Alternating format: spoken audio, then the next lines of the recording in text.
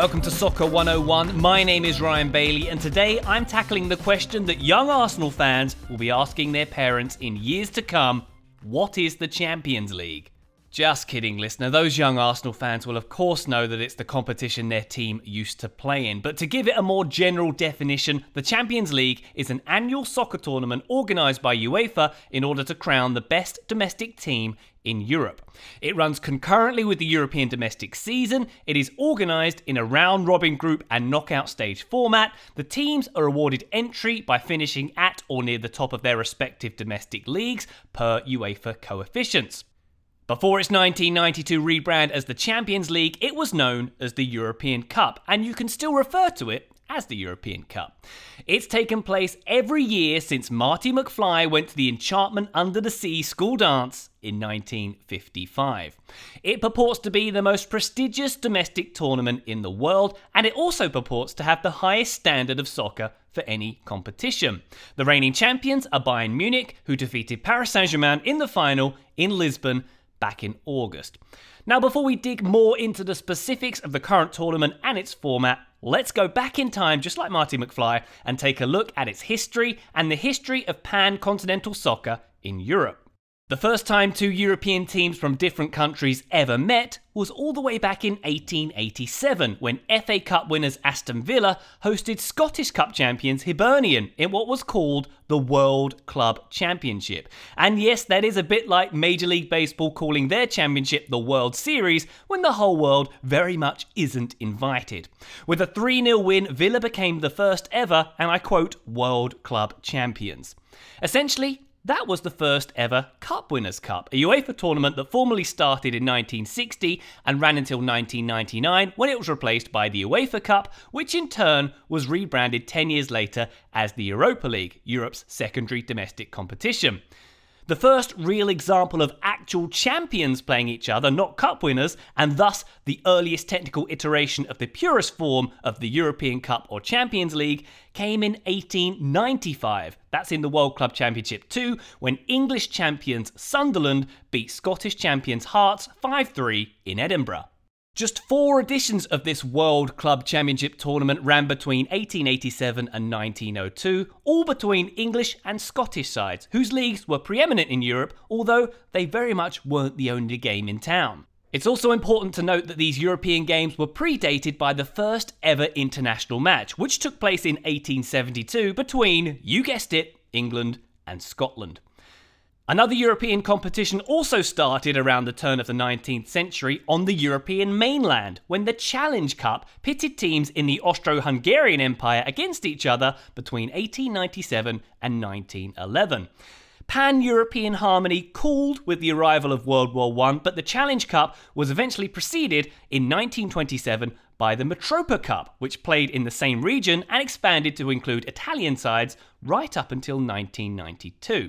There were a few other precursors to the European Cup, including the one-off Coupe des Nations in 1930, which invited 10 continental teams to face one another as a counterpoint to the first ever World Cup, which took place in Uruguay in the same year.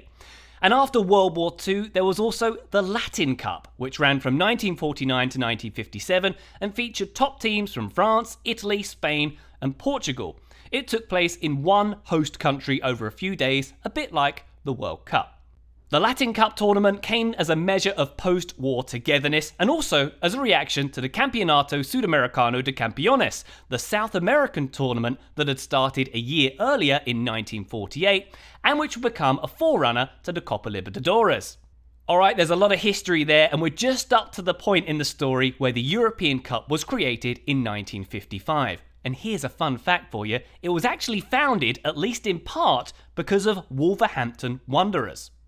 In 1953, Wolves played a series of European summer friendlies against the likes of Racing Club from Argentina and Spartak Moscow from the Soviet Union.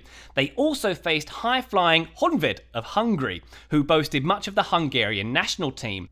Wolves won this game against the Hungarians 3-2, prompting their manager Stan Cullis to declare his side champions of the world. Now at this point, Wolves weren't even the champions of England. They would win their first league title the following year in 1954. But this perceived English arrogance rankled French journalists Jacques Farran and Gabriel Hanot so much that they promoted the idea of a proper club competition across Europe in their publication, the sports newspaper L'Équipe. The president of the Spanish Football Federation saw this and mentioned that it had the backing of his chum Santiago Bernabeu, the president of Real Madrid. The idea gained momentum and UEFA, Europe's governing body, which had only been founded in 1954, not long beforehand, they ratified the idea and organised the first European Champions Club Cup for the 1955-56 season. 16 teams for the first edition were picked out by L'Équipe based on success and prestige, not because they were champions. That format would come a little later on. Chelsea and Aberdeen were selected, but they were barred from attending by their respective football associations. This is in line with the British suspicion for expanding outside its borders, and an arrogance for the English game, which saw no British team compete in the first 20 years of the World Cup either. This first tournament was a two-legged knockout affair which saw Real Madrid prevail over Rennes in the final at the Parc des Princes on June 26, 1956. Los Blancos, led by megastars including Ferenc Puskás and Alfredo Di Stefano, won the first 5 editions of the tournament consecutively before Benfica claimed it in 1961. As the decades rolled on and the competition grew, several titanic teams emerged. After Benfica's dominance came the Inter Milan legendary Grande Inter side of the early 60s. In the late 60s, British teams emerged as Jock Stein's Celtic won in 67 and a Manchester United team led by George Best won in 68. Johan Cruyff and Ajax emerged in the early 70s, then Gerd Muller's Bayern Munich won 3 in a row.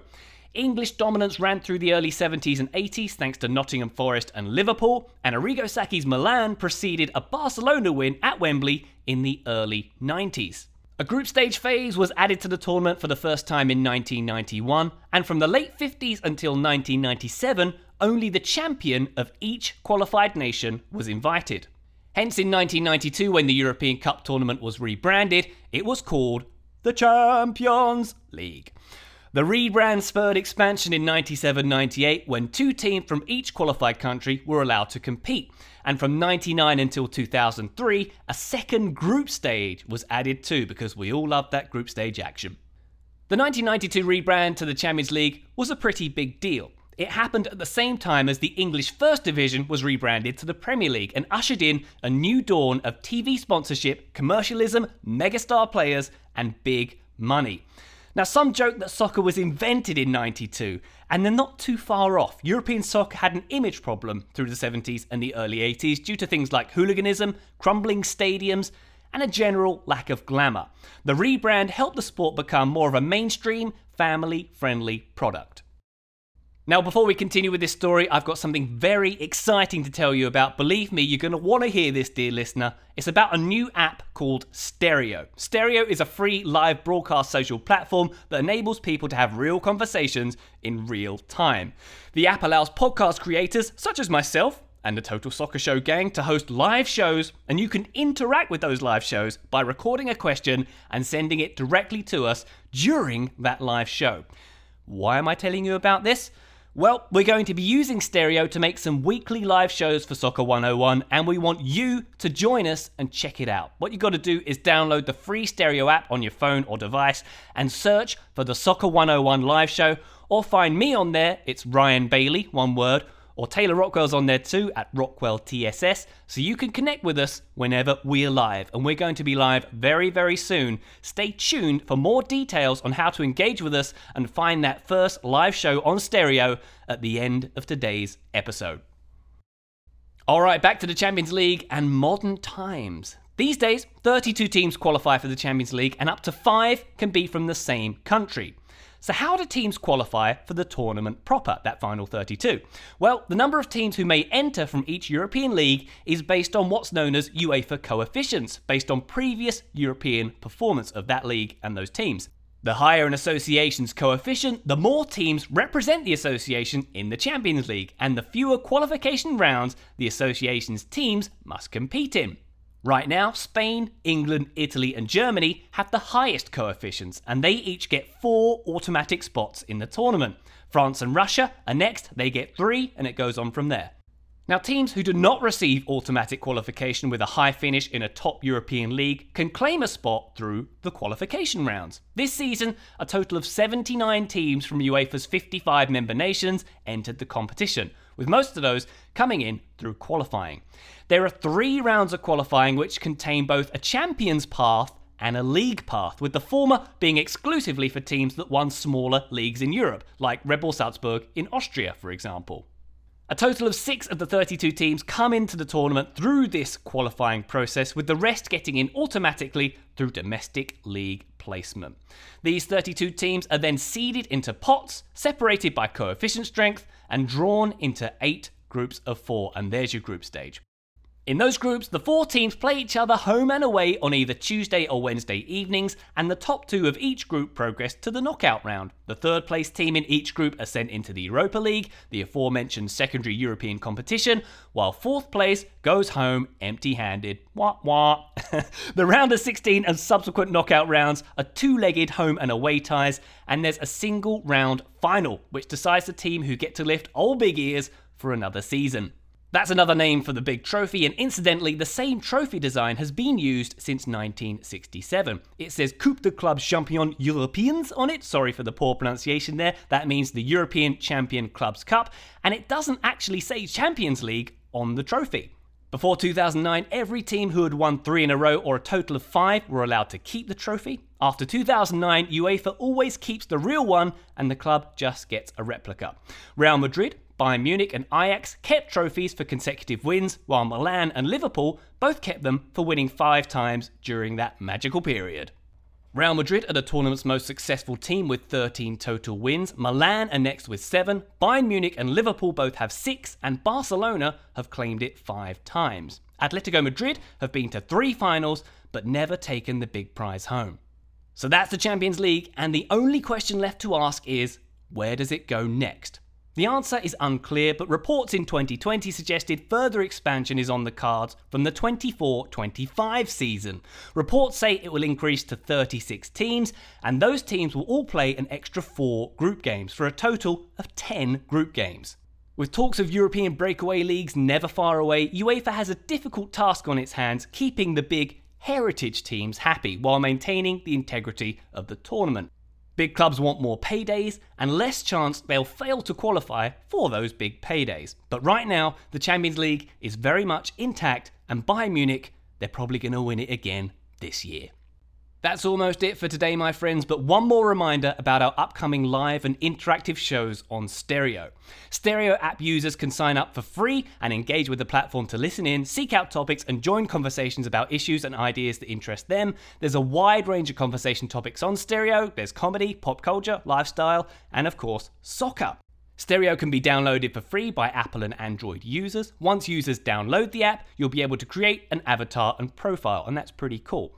Users submit audio messages to the hosts of conversations to join the conversation in real time. And yes, as I mentioned, Soccer 101 will be having a live audience interactive episode on Stereo starting this week. On this Thursday, January 28th at 5 p.m. Eastern, we'll be talking about this episode of Soccer 101 about the Champions League, and we'll be shooting the breeze with you fine people and taking your questions live. So download the Stereo app, sign up for free, and search for the Soccer 101 live show, or find me at Ryan Bailey or Taylor Rockwell, who'll be on the conversation with me. He's at Rockwell TSS, all one word. We'll see you then. Thanks for listening.